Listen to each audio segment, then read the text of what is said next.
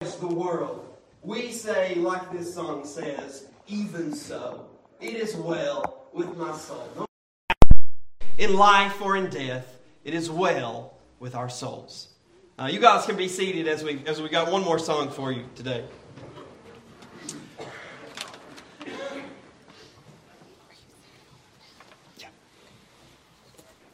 We'll sing, and you guys can actually follow along on the screens.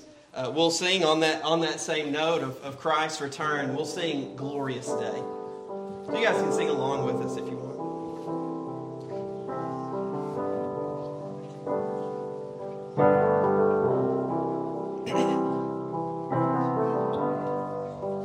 One day when heaven was filled with His praises, one day when sin was as black as could be, Jesus came forth to be born of a virgin, dwelt among men, my example is He.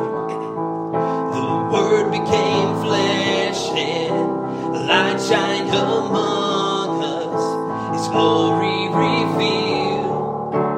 Living, He loved me. Dying, He saved me. Buried, He carried my sins far away. Rising, He justified freely forever. One day He's coming. Oh, glorious day. Oh, glorious day.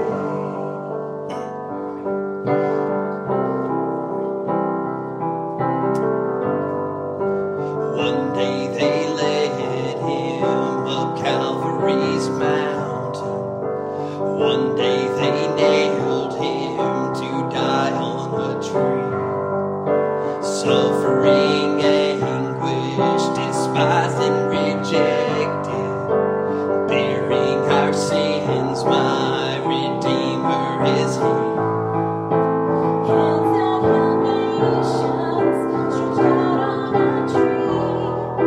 Took the nails from me. Living, He loved me. Dying, He saved me. Buried, He carried my sins far away. Rising, He justified freely forever. One day He's coming. Oh, glorious day. Oh, glorious day.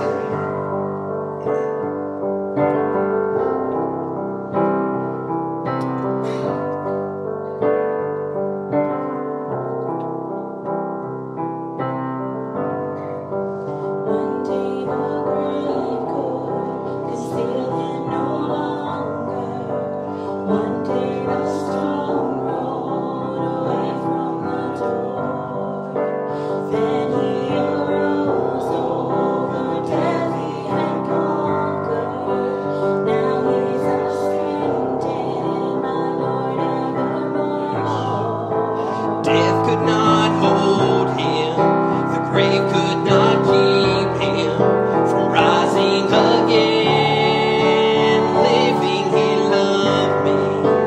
Dying, He saved me. Buried, He carried my sins far away. Rising, He justified freely forever. One day He's coming. Oh, glorious day. Oh, glorious day. Glorious day.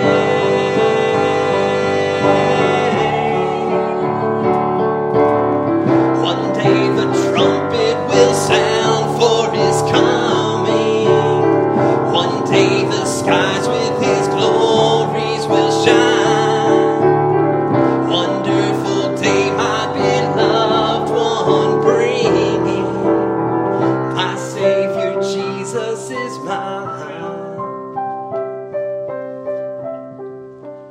Living, He loved me. Dying, He saved me. Buried, He carried my sins far away.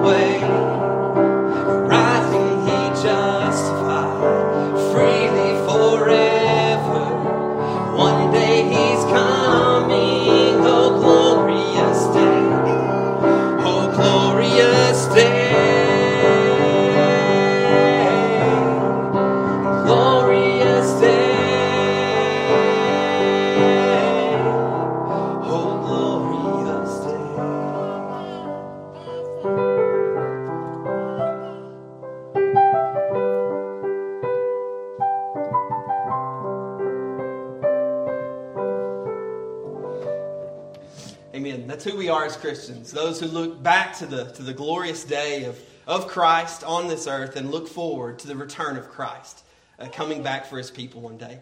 Let's go ahead and take a few minutes of fellowship before we get to the sermon.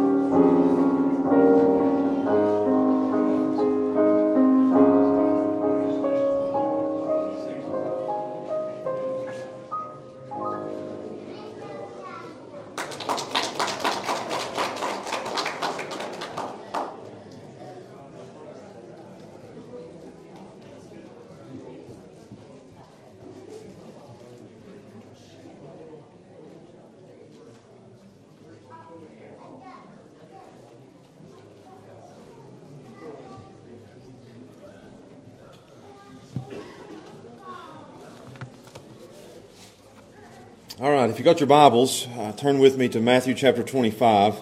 Matthew 25, and we come to the end of Jesus' teachings on his second coming. And it's not just the end of Matthew 25. As we get to the end of Matthew 25, we come to the end of all things. We've been kind of building up to that. They asked Jesus about His return and about the end of all things, and now we come to the end of all things. Here in this last little section, we have the end of life. We have the end of history. Here is the end, how everything will end. And as we get to the end, you're going to find in this passage, verses 31 to 46, that we have judgment. This here in this little section is a powerful description of the great day of judgment. So that's the title of the sermon today, The Great Day of Judgment. And I know that this isn't popular to preach on judgment. You put this out there and not many people want to hear this. But I think we must preach the judgment of God. I think it is a comfort to believers that we have a God who's going to make all things right. That's judgment. That God, we have a just God. And I think this is an alarming thing for unbelievers, that God is going to come back and He's going to make things right. So there's a comfort here, and there's an alarm for unbelievers that it wakes them up. Jonathan Edwards during the Great Awakening preached the judgment of God, and it was an awakening event for unbelievers. So we must preach the judgment of God. So here we have today again, the great day of judgment. Let's stand together. I'm not going to preach the whole passage. You guys can relax on that. That's a lot of verses to cover today. We'll do some today and some tomorrow, and who knows, or it's next Sunday. Who knows, we may do it a few more Sundays. I don't know. But I want to read the whole passage. I want to set this before you. We'll focus our attention today on verses 31 and 32. But the Word of God says, Matthew 25, verse 31, "When the Son of Man shall come in His glory, and all the holy angels with Him, then shall He sit upon the throne of His glory, and before Him shall be gathered all nations. And He shall separate them one from another, as a shepherd divideth his sheep from the goats. And He shall set the sheep on His right hand, and the goats on the left. Then shall the King say unto them on His right hand, Come, ye blessed of my Father, inherit the kingdom prepared for you from the foundation of the world. For I was a hungered, and you gave me meat, and I was thirsty, and you gave me drink, and I was a stranger, and you took me in. Naked, and you clothed me, I was sick, and you visited me, I was in prison, and you came unto me. Then shall the righteous answer Him, saying, Lord, when saw we thee an hungered, and fed thee, or thirsty, and gave thee drink? When saw we thee a stranger, and took thee in, or naked, and clothed thee? Or when saw we thee sick, and in prison, and came unto thee? And the King shall answer and say unto them, Verily I say unto you, as much as you've done it unto one of the least of these my brethren, you've done it unto me. Then shall He say also unto them on the left hand, Depart from me, ye cursed, into everlasting fire, prepared for the devil and his angels. For I was an hungered, and you gave me no meat, and I was thirsty, and you gave me no drink. I was a stranger, and you took me not in. Naked, and you clothed me not. Sick, and in prison, and you visited me not. Then shall they also answer Him, saying, Lord, when saw we thee an hungered, or athirst, or a stranger, or naked, or sick, or in prison, and did not minister unto thee? Then shall He answer them, saying, Verily I say unto you, inasmuch as you did it not to one of the least of these, you did it not to me. And these shall go away into everlasting punishment, but the righteous into life eternal." This is the great day of judgment, and we need to see this and understand it. So let's pray together and we'll look at these verses. Father, we thank You for Your word. And I pray, God, that as we preach this today, that it would be done in a way that would honor You. I know this is a difficult subject, and I pray that You'd help me to have the right tone about this. That this is something that we need to hear. And for the unbelievers here today, and there's no doubt someone in here who is an unbeliever, I pray that You'd use Your judgment as an alarm to go off in their soul, that they need to get right before the final day. And God, I pray that it would be a comfort to believers here. I pray that every one of us could be comforted in a world that's gone wrong, that's gone mad, that's in chaos, where everything is flipped upside down, where right is wrong and wrong is right. Light is dark and dark is light. That we can look forward to the day when Christ will return and make all things right. What a comfort that is. It won't always be like this. So God, teach us from this passage. Let it be a passage that will inform our minds, and that will stir our hearts, and that will draw our wheels to obey You. And we ask and we pray these things in Jesus' name. Amen. You can be seated. One of my favorite theologians, R.C. Sproul, today's his birthday, and I didn't plan this. I didn't know it was going to be his birthday. He passed away a couple years ago, but I found a great quote by him this week, and I want to start out with that. R.C. Sproul said, if you can find anything by R.C. Sproul, read it. He's a great author, great preacher, great theologian, and he said this: modern man is betting his eternal destiny that there will be no final judgment. And I think that's the truth. I think that's how we live today. I think judgment is one of the most hated words in our vocabulary. I know that most people see the word judgment and they hate the idea of judgment today, of it now. The most popular phrase in our culture is judge not lest you be judged. People do not like to be told they're right or they're wrong. That they don't like to be corrected in any way. They want to say to affirm me, don't judge me. That is how our culture lives today. They do not want to hear any judgment whatsoever at all. Actually, the main reason people don't like to come to most churches is they feel that when they walk in, they're going to be judged. They hate the word judgment or to be judged. And that's not just right now. That's in the future. They don't want to hear about being judged now or corrected now or you're wrong now. They don't want to feel like there's going to be any consequences for their life in the future. They want to be able to live how they want to live and do what they want to do with absolutely zero consequences at all. They will never answer for their actions. So we live in a culture who doesn't want to be told they're wrong now and feels like they'll never be judged in the future for being wrong. So they're betting their entire eternity that there will be no judgment in the final day. And I say this, that's a tragically fatal bet to make. Because the Bible says very clearly, and this isn't popular, but there will be a final judgment in the last day. And every single one of us will stand in judgment before God. No one escapes it. I don't care how old you are or young you are. I don't care how rich or poor you are. Every single person in this room and who's ever lived will stand judgment before God in the final day. Steve Lawson said this, looming on the horizon of eternity, there's coming a final day of judgment. The world is spiraling through space on a collision course with its final day of reckoning. The day of wrath is coming. That's what Romans calls it, the day of wrath. Jude calls it the judgment of the great day. Jesus calls it here the sheep-goat judgment. This is the great day of judgment. Jesus has been preaching on the end. We started this back in September in Matthew 24, and he was asked in verse 3, when shall these things be? What shall be the sign of the coming and of the end of the world? They asked that question. They had no idea that he would go on for 2 chapters telling them about his second coming and the end. But he's went on and he started and he's taught it. And now, at the end of Matthew 25, we've come to the end. This is the final page. This is the last words Jesus tells us on the end. This is where it's all headed. It's building to this climactic end. You can almost feel it as we've went through this. It's building and it's building and it's building. And now we've arrived at judgment. It's the judgment day. This is what he's been telling us we need to be ready for. This is what he said we need to be on watch for. This is what he said we need to be alert for. This is what we must preach. Because you can deny it, and people do deny that there will be judgment.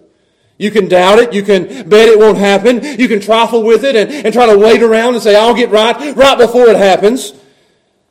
But there is no doubt whatsoever in any of our minds that there will be a final day of judgment. Everybody knows it. Everybody understands it. And we need to be ready for it. So today I want to show you. I want to set the stage. We're not going to get into the entirety of the passage, but I want to set the stage for the great day of God's judgment. So we're going to look at just verses 31 and 32, and we'll move on from this next week. But I want to start with the great day of judgment, setting the stage for it. I want to show you number 1. And we're just going to focus our attention like a laser beam on verses 31 and 32. I want your eyes to be there. I want you to keep your finger right there. These are important verses as we see the coming day of judgment. Number 1, I want to show you the return of Christ.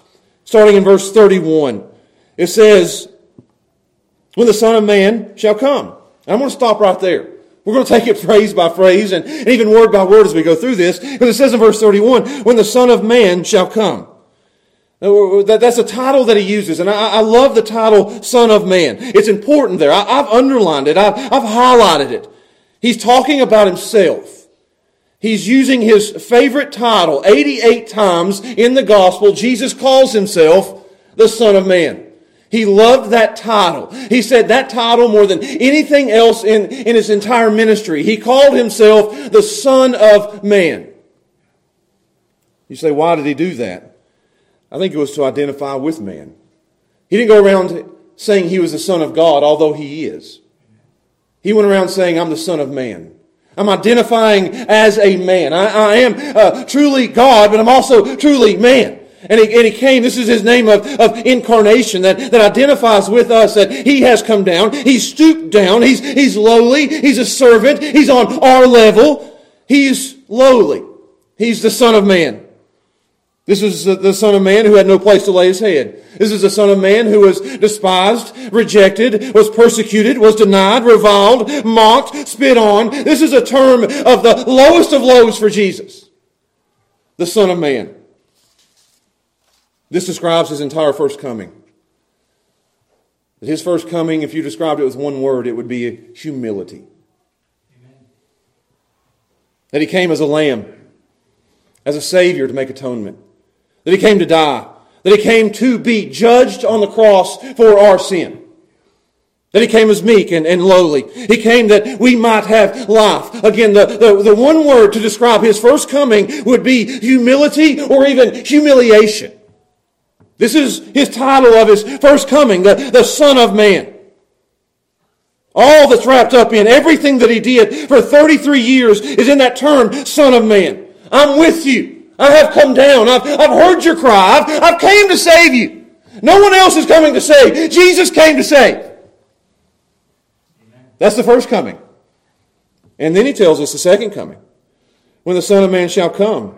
And this time it won't be in humility. The second time He comes, it will be in glory. It says verse 31, when the Son of Man shall come in His glory. So you see there, both aspects. The Son of Man is His humility, and the glory is His glory. He's coming back, and that's one of His central promises. He is coming back. Just like the previous parables was of the bridegroom coming again, and the master coming to check on the servants. Now Jesus is saying, I'm coming back in glory. And it won't be like the first time. His second coming, when He comes back, it says that He's coming in glory. I like this. You can look up the word, follow the word. The first time He had veiled glory. That in the incarnation, the flesh kept the glory from shining out so everybody could see who He is. The one time in the Mount of Transfiguration where He had unveiled glory and the disciples saw it. John 1 says, we beheld His glory. The glory is of the only begotten. The second time, He's not coming in veiled glory. He'll be coming in unveiled glory. It'll be unveiled, unrestrained, unhindered, unmitigated glory. He will light up the sky. Every eye will see Him in His entire fullness. He will light up the sky like 10,000 suns. He's not coming in veiled glory. He's coming in unveiled glory, where the world will see it. And I was even talking about it on Wednesday night, and I didn't plan this, but Moses said to God, let me see your glory. I want to see the fullness of who you are. I don't want anything hidden. And God said, I'll put you behind the cleft of the rock, because no man shall see the fullness of who I am and live. And He hid Him behind the rock, and He put His hand over him, and only let him see the backside as he passed by. And Moses saw just a little bit of the glory of God, and came down from that mountain with white hair and a white beard, with His face was like sunburn, just from a glimpse of the glory of Almighty God. And Jesus says here, I'm coming again, and I'm not coming in unveiled glory where you won't see the fullness of who I am. But when He steps down into the sky, it'll be unveiled glory. All the world will see it. Every eye. And I can show it to you. Matthew 24, look, just turn over there. Verse 30. This is the next time you see Him. And then shall appear the sign, verse 30, of the Son of Man in heaven. I want to go back to verse 29. Immediately after the tribulation of those days, the sun will be darkened. The moon won't give her light. The stars will fall from heaven. The powers of the heaven will be shaken. It'll be lights out in the world. And then stepping down in verse 30, the sign of the Son of Man. All the tribes of the earth will mourn. And they shall see the Son of Man coming in the clouds of heaven with power and great, mega glory. Out of this world glory. The lights will be out, and Jesus will step down, and it'll light up the entire world. You won't have to get on TV or on the internet to say, let me see if I can see the Jesus in the sky. You'll step out from your house and you'll see Jesus in the sky. Every eye will see Him. First time He was rejected. Second time He's coming back in glory. And it says here, let me keep going back to Matthew 25. That He's not coming alone. He's coming with all the holy angels with Him. You see that? He won't be by Himself. The first time He said on the cross, I could call down 10,000 angels if I wanted to. But instead of doing that, He died on the cross for our sins. But when He returns, He's coming with a heavenly host. And it doesn't say, I found this interesting. It says, how many angels are coming with Him?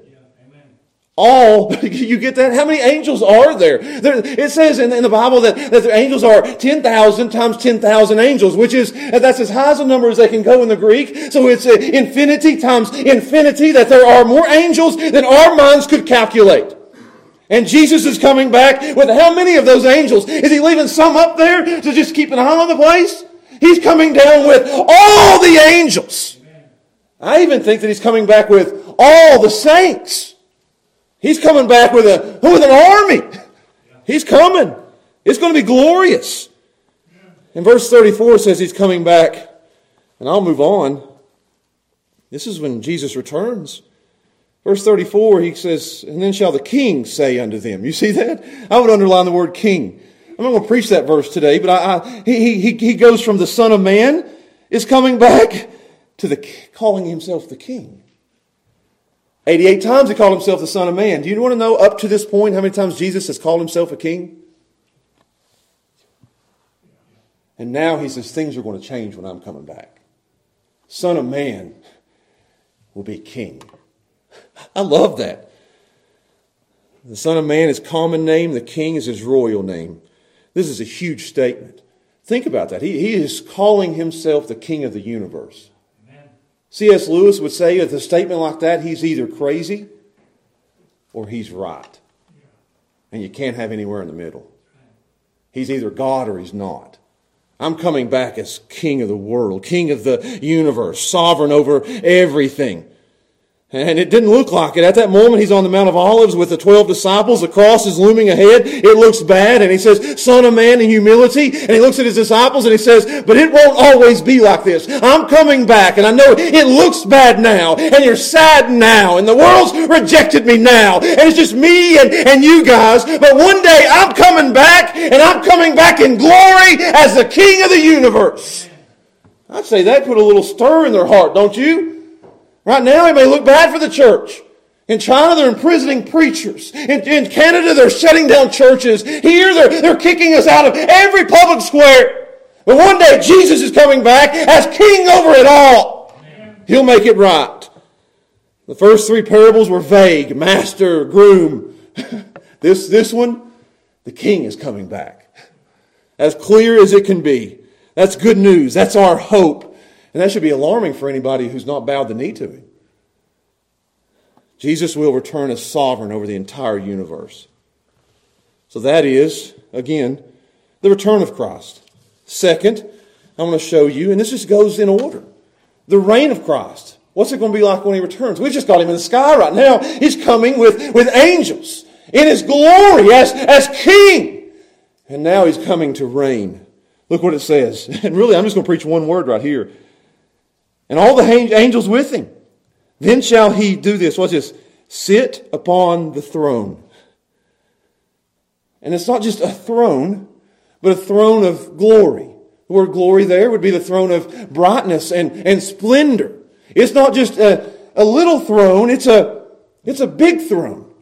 He's coming, get this, he's coming to sit on a throne.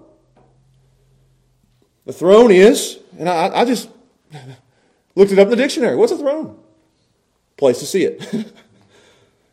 It's a seat of authority. It's where kings sit.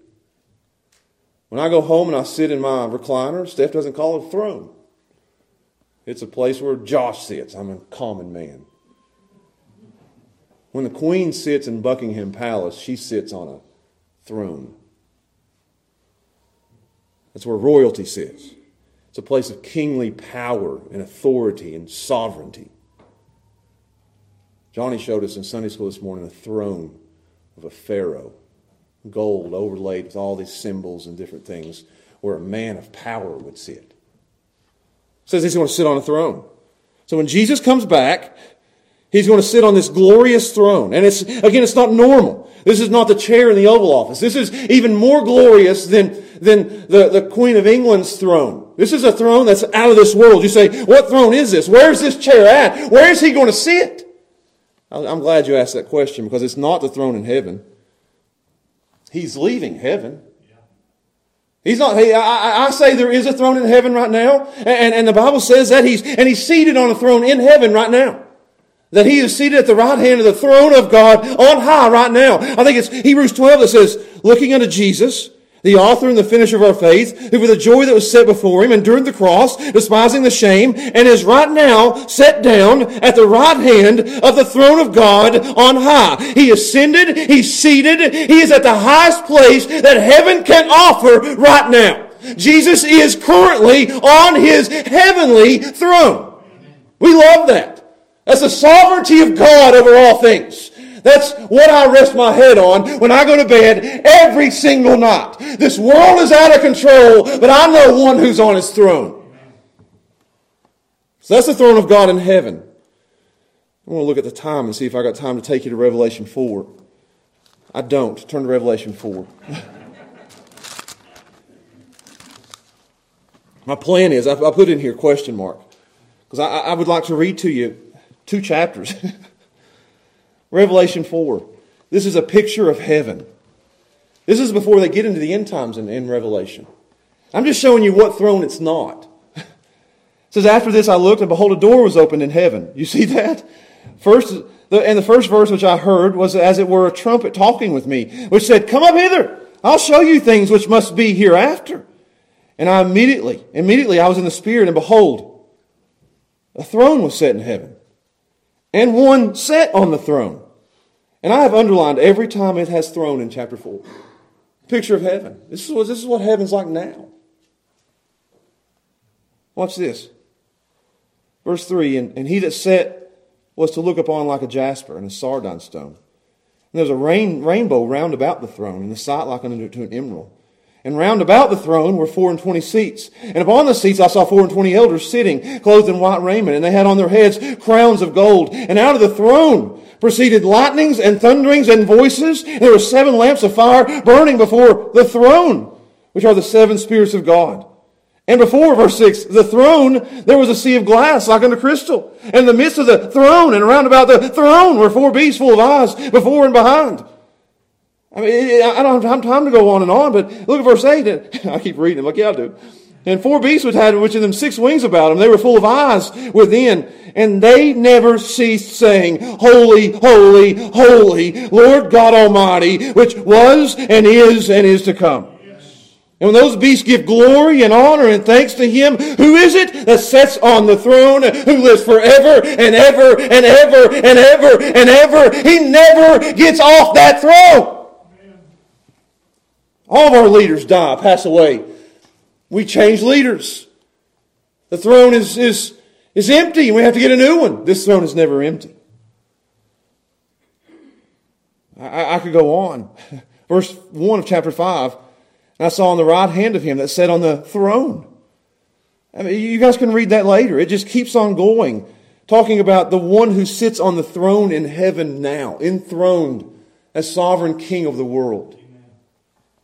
You say, why are you telling us that? Just to show you that this isn't the throne it's talking about here.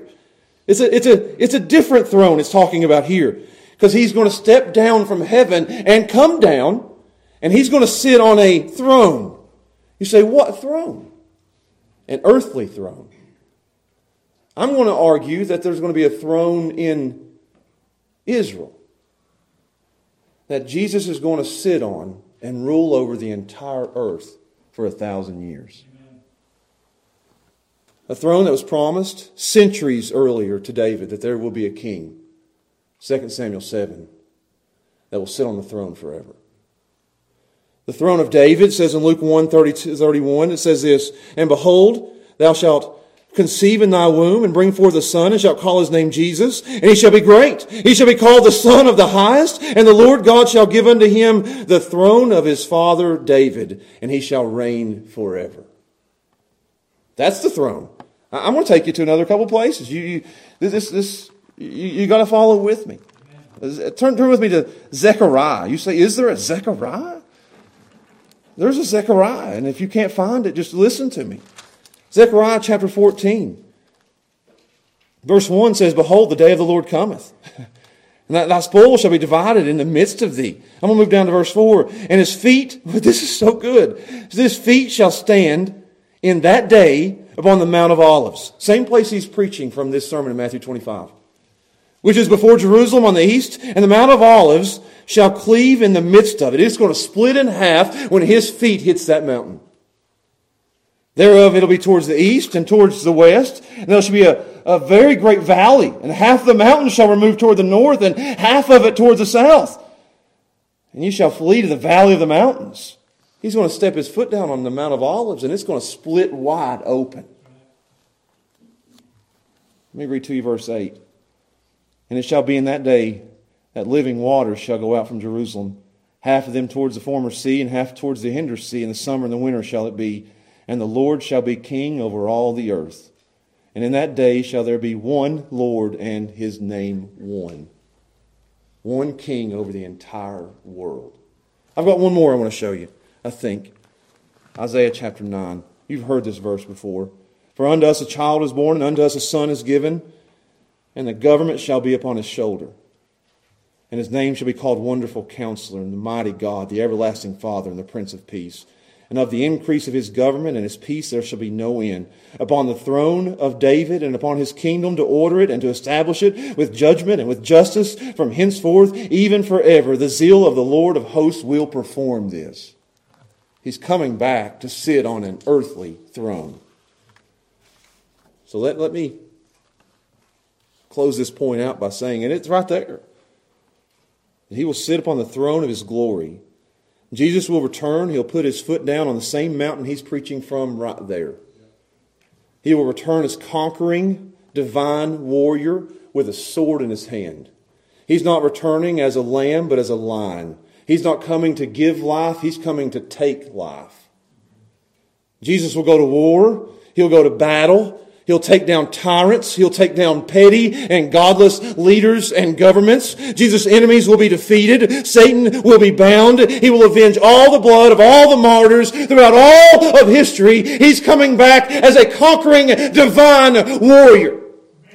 Society doesn't like this Jesus. They love a pacifist, nice, soft, feminine, sissy, girly Jesus. But we love this Jesus who comes back to make all things right.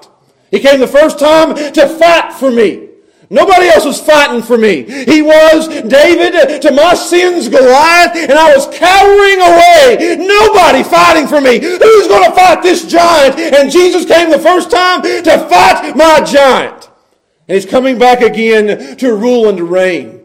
He's coming back as a warrior to avenge. Jesus will rule over the entire world that rejected him. All by himself. No coexist stickers in those days. He's going to sit on the throne, and there will be no Muhammad or Krishna or Buddha or Hinduism or any other religious leader. They're all conquered, and Jesus reigns. There won't be any political leaders who'll put up a fight. No Biden, no Trump, no Pelosi. I can name all of them. I know all of them. There's no election. Jesus is coming back to rule and reign. No leader over Canada shutting down churches. No Macron in France. No Kim Jong-un in North Korea. Just all these leaders, they're going to have to bow the knee, and Revelation says he's going to wear crowns upon crowns upon crowns. All the crowns go to Jesus. Jesus will rule with a perfect justice.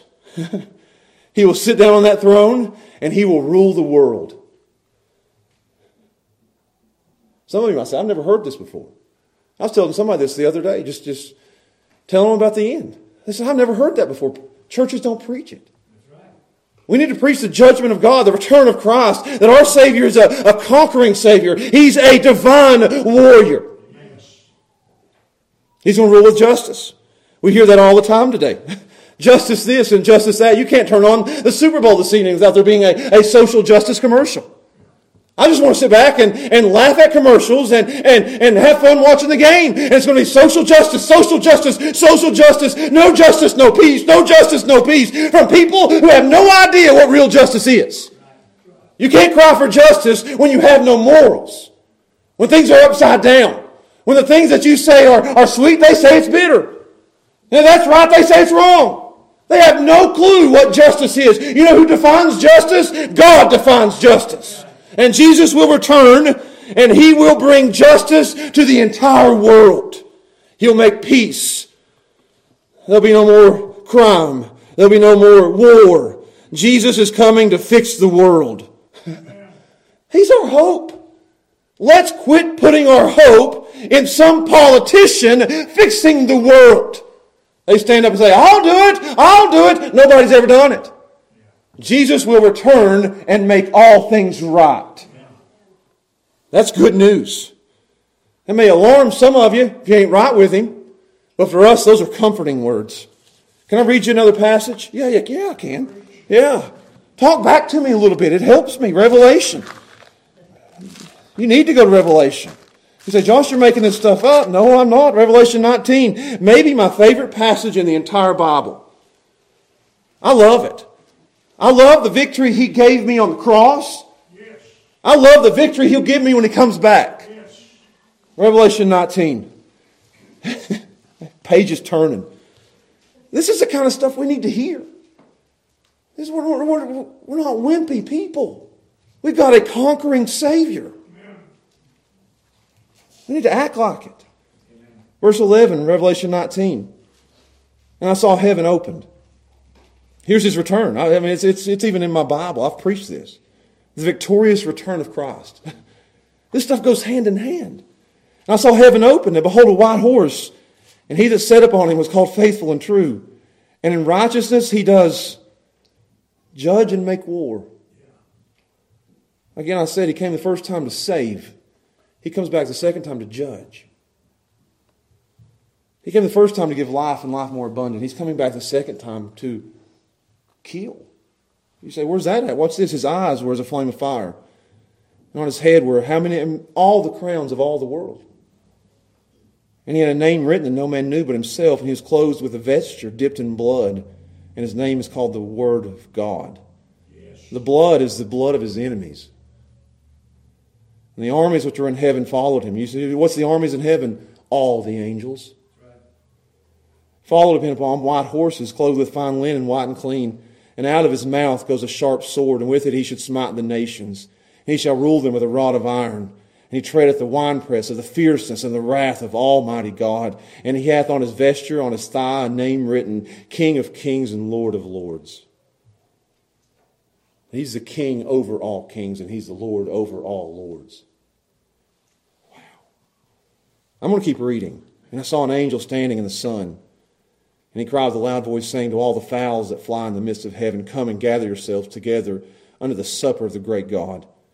And the birds are going to come and eat the flesh of kings. This is bloody. And the flesh of captains, and the flesh of the mighty men, and the flesh of their horses, and of them that sit upon the horses, and the fresh flesh of all men, both free and bond, both small and great. He's coming back to conquer as a war hero. Verse 19, I'll just read to verse 21. And I saw the beast and the kings of the earth. The kings of the earth, just fill in the blank. Who are the kings of the earth? The President of the United States, the tyrant in Canada, the tyrant in China. Just fill in the blank. All the kings of the earth who think they're big and high and mighty today will be conquered one day. They'll bow the knee. You know what they're doing right now? These leaders of most of the nations in the world right now are throwing their fist up at God. And one day they'll bow the knee to Jesus Christ. It said, I saw the beast and the kings of the earth and their armies gathered together to make war against him that sat on the horse and against his army. And the beast was taken, and with him the false prophet that wrought miracles before him, with which he deceived them that had received the mark of the beast, and them that worshipped his image. And these both were cast alive into the lake of fire, burning with brimstone. And the remnant were slain with the sword of him that sat upon the horse, which sword proceeds out of his mouth. And all the fowls, the birds, were filled with the flesh of all these who were slain. It's a war image. Jesus is coming back to make war, to rule and to reign over this world. So first we saw his return. Then we saw his reign. You can even put rule in there. And third, back to Matthew 25, and I'll close. We just preached one verse. Can you imagine if we did all of them? Verse 32. I want to show you the reckoning. It says in verse 32, and then the next thing, it's next. He comes He sits on his throne to rule and reign. And the first order of business that he's going to do when he sits on his throne is judge.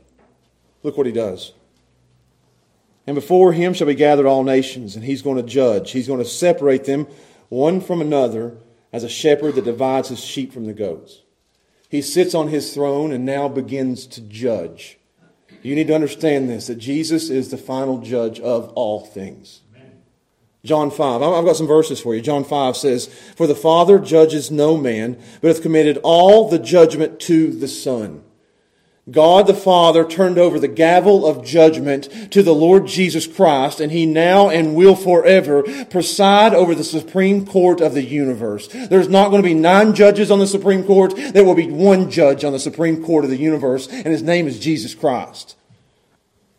Acts 10:42 says that Jesus is ordained of God to be the judge of the quick and the dead, the living and the dead. Acts 17, another one of my favorite verses. This is one of those passages you have to preach. Acts 17. God has fixed a day in which He will judge the world in righteousness. How? By that man. Now I want to read that again. Who's God going to judge the world by? There's a fixed day when God will judge the world. And He'll judge the world by that man. Who's that man? Watch this. Whom He hath ordained, whereof He hath given assurance unto all men, in that He raised Him from the dead. Jesus is going to judge the world. 2 Timothy 4, and I'll move on. Paul says, "I charge thee before God and the Lord Jesus Christ, who shall judge the quick and the dead at His appearing and His kingdom." Jesus is the ultimate and final judge of all things in the universe. He stands as king, as judge, and as executioner. This is who He is. This stuff isn't getting preached. You need some Christology. You need to know about Jesus in His fullness, not just a little bitty baby in a manger. I love the baby in a manger. I love the man on the cross who conquered my sin, who died for my sin. I love the coming Savior who's coming to take over the world. And it says, before that judge, before Him, standing before Him, shall be gathered all nations. Spurgeon said of this passage that the crowds will baffle arithmetic. You say, who is this? I know it's a great mass of people. It's the same word that's used in Matthew 24:7. Same word that's used in Matthew 24:9. Hated of all nations for my name's sake. Verse 14, the same thing. The gospel will go unto all nations, and then the end will come. Same word, all nations. Great mass of people, of humanity. I'm going to give you another verse. You don't have to turn there. I thought it was an interesting passage. Joel chapter 3. Listen to this. Verse 11. It says, "Assemble yourselves, and come all ye heathen. Gather yourselves together around about. Thither cause thy mighty ones to come down, O Lord. Let the heathen be awakened, and come to the valley of Jehoshaphat. For there will I sit to judge all the heathen round about. Put ye in the sickle, for the harvest is ripe. Come, get you down, for the press is full, the fats are overflow, for their wickedness is great. Multitudes upon multitudes in the valley of decision. For the day of the Lord is near in the valley of decision."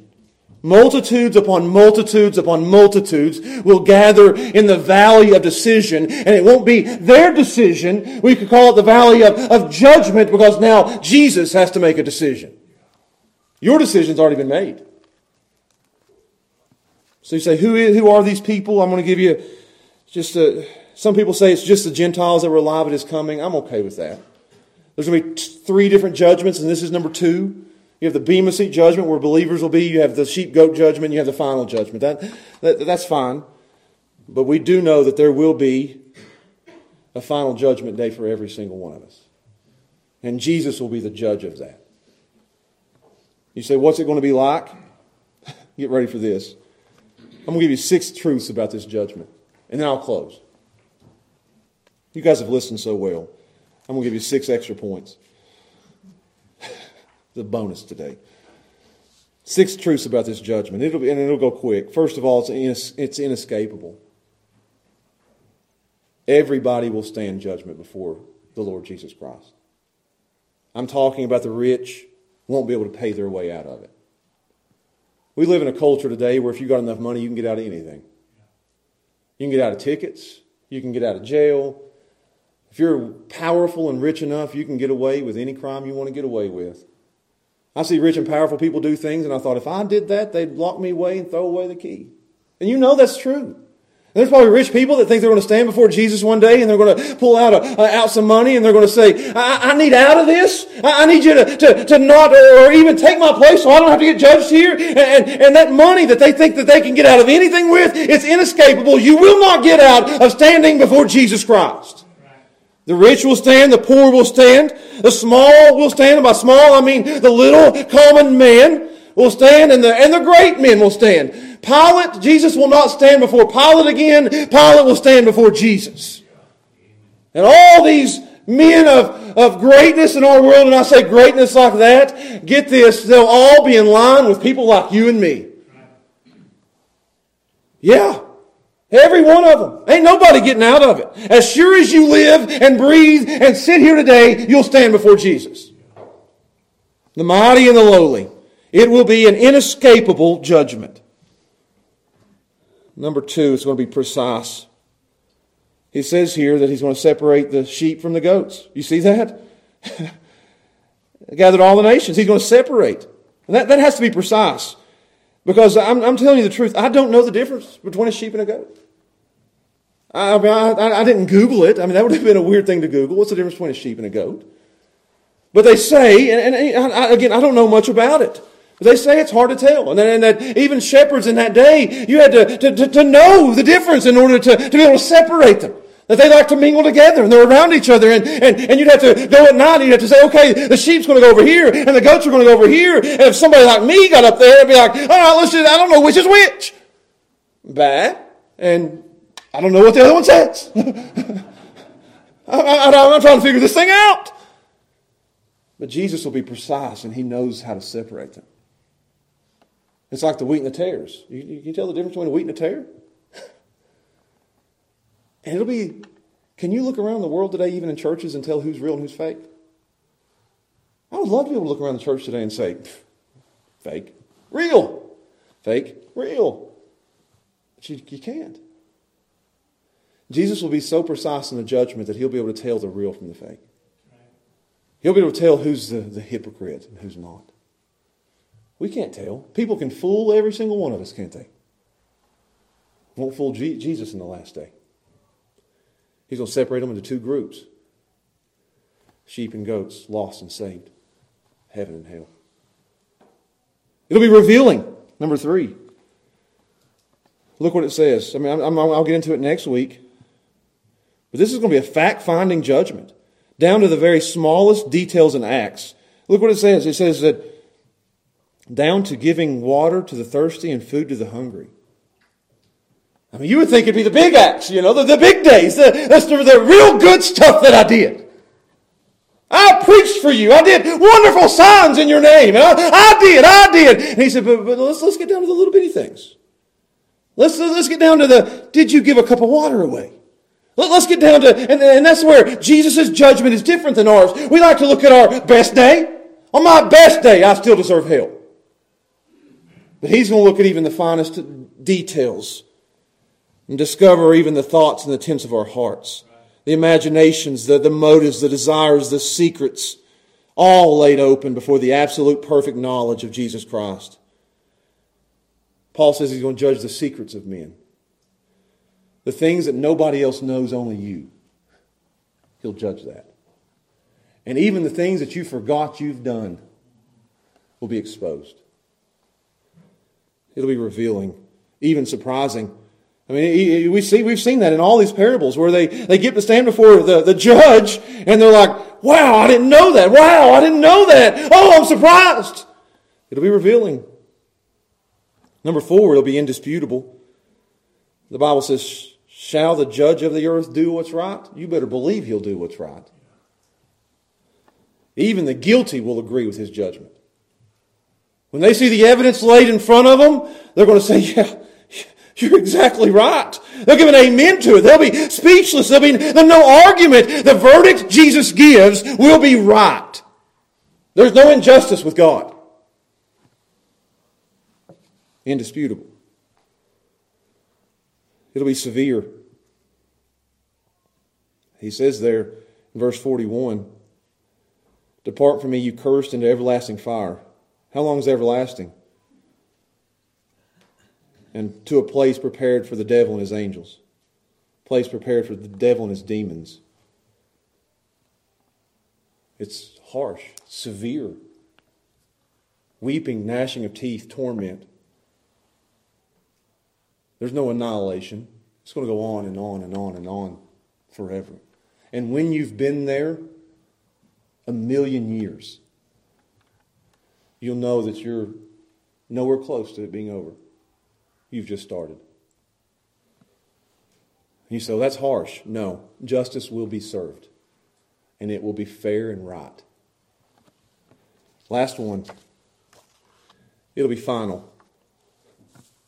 This is it. There's no appealing to a higher court because there is no higher court. We do that now. You see it all the time. Well, he committed murder and he's guilty, but he's going to plead to a higher court. And instead of justice being served swiftly upon those, it just goes on and on and on and on and on and on, and they appeal this and they appeal that and they appeal this, and it just goes on forever. But there is no appeal here. It's over. Opportunities lost. No second chances. When that gavel drops, there's no more chances. Your fate is sealed. Your eternity is determined. And you'll go one or the other. The way of the sheep into life everlasting, or the way of the goats into eternal punishment. Only two places. We've seen that in all these parables. It's always two groups. So everybody in here today is one of two groups. That's it.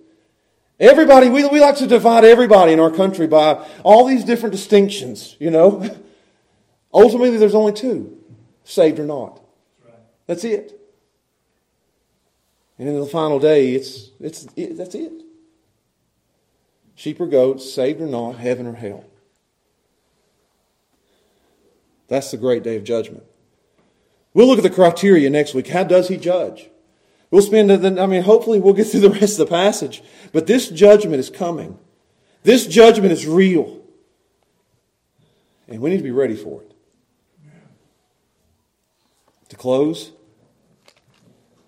for you here today, for us that are believers, your faith is in Christ. This should be the most comforting thing you ever hear. You say, how can judgment be comforting? Because we don't fear this day. I have no fear whatsoever of this day. You say, how can you have no fear of this? Because, think about this. And if you don't get anything else out of this as a believer today, here's your comfort. That when you are standing in line to stand before Jesus as the judge, that when the door swings open, and I'm just picturing it in my mind, I don't know how that works, but you're in line, and you're in line with all the great and all the small, all the rich and all the poor, and all the people who's ever lived throughout history, and your time comes, and they open up the door and you get to step in, and there's the judge of all humanity. And there, sitting on the throne, is the Lord Jesus Christ. When you open that door and you see Jesus sitting there, for believers, it'll be the greatest relief in the world. Because the one seated, the one seated is the one who died for me. The one seated is the one who loves me more than anyone who has ever lived. The one seated is the one who shed his blood so that I could be saved. Imagine that you're going to be judged and you've done something wrong, and you open up the door in the courthouse and there sits your wife. Whew, Steph would never send me to jail. I have to do too much around the house. Oh, I'm so glad it's the one who loves me. I'm so glad it's the one who's with me every day. I'm so glad it's you. That's how you'll feel as Christians when you stand before the Lord Jesus Christ. Oh, I'm so glad it's you, the one who loved me and died for me and shed his blood for me and has taken care of me and watched over me. Oh, I'm so glad it's Jesus. Nothing to be afraid of. That's our comfort. Oh, he's going to make all things right.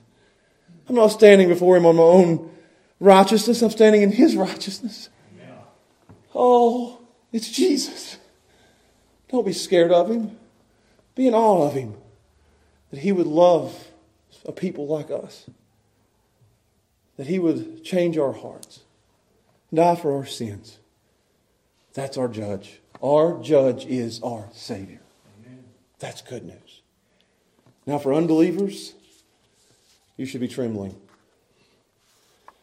Because when they open that door and you walk in, the judge is the one you rejected. The judge is the one that you ignored your entire life.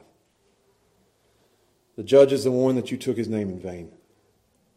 Imagine that. The judge is the one that you trifled with. The judge is the one that you used only when you needed him. You don't want to see that judge. That judge isn't your Savior. That ought to terrify you. That ought to make you tremble.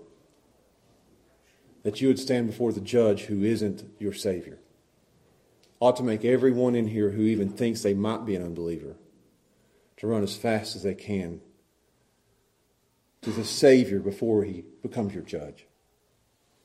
Spurgeon said this: there's no shelter from an angry God but in the pierced hand of his dear Son. I ask you today, beg you today, plead with you today. Run to the pierced hand of the Lord Jesus Christ. And you'll be able to stand before that judge one day. And your sins will be covered. And they'll be washed away. And when that door opens, you'll be able to say, "It is well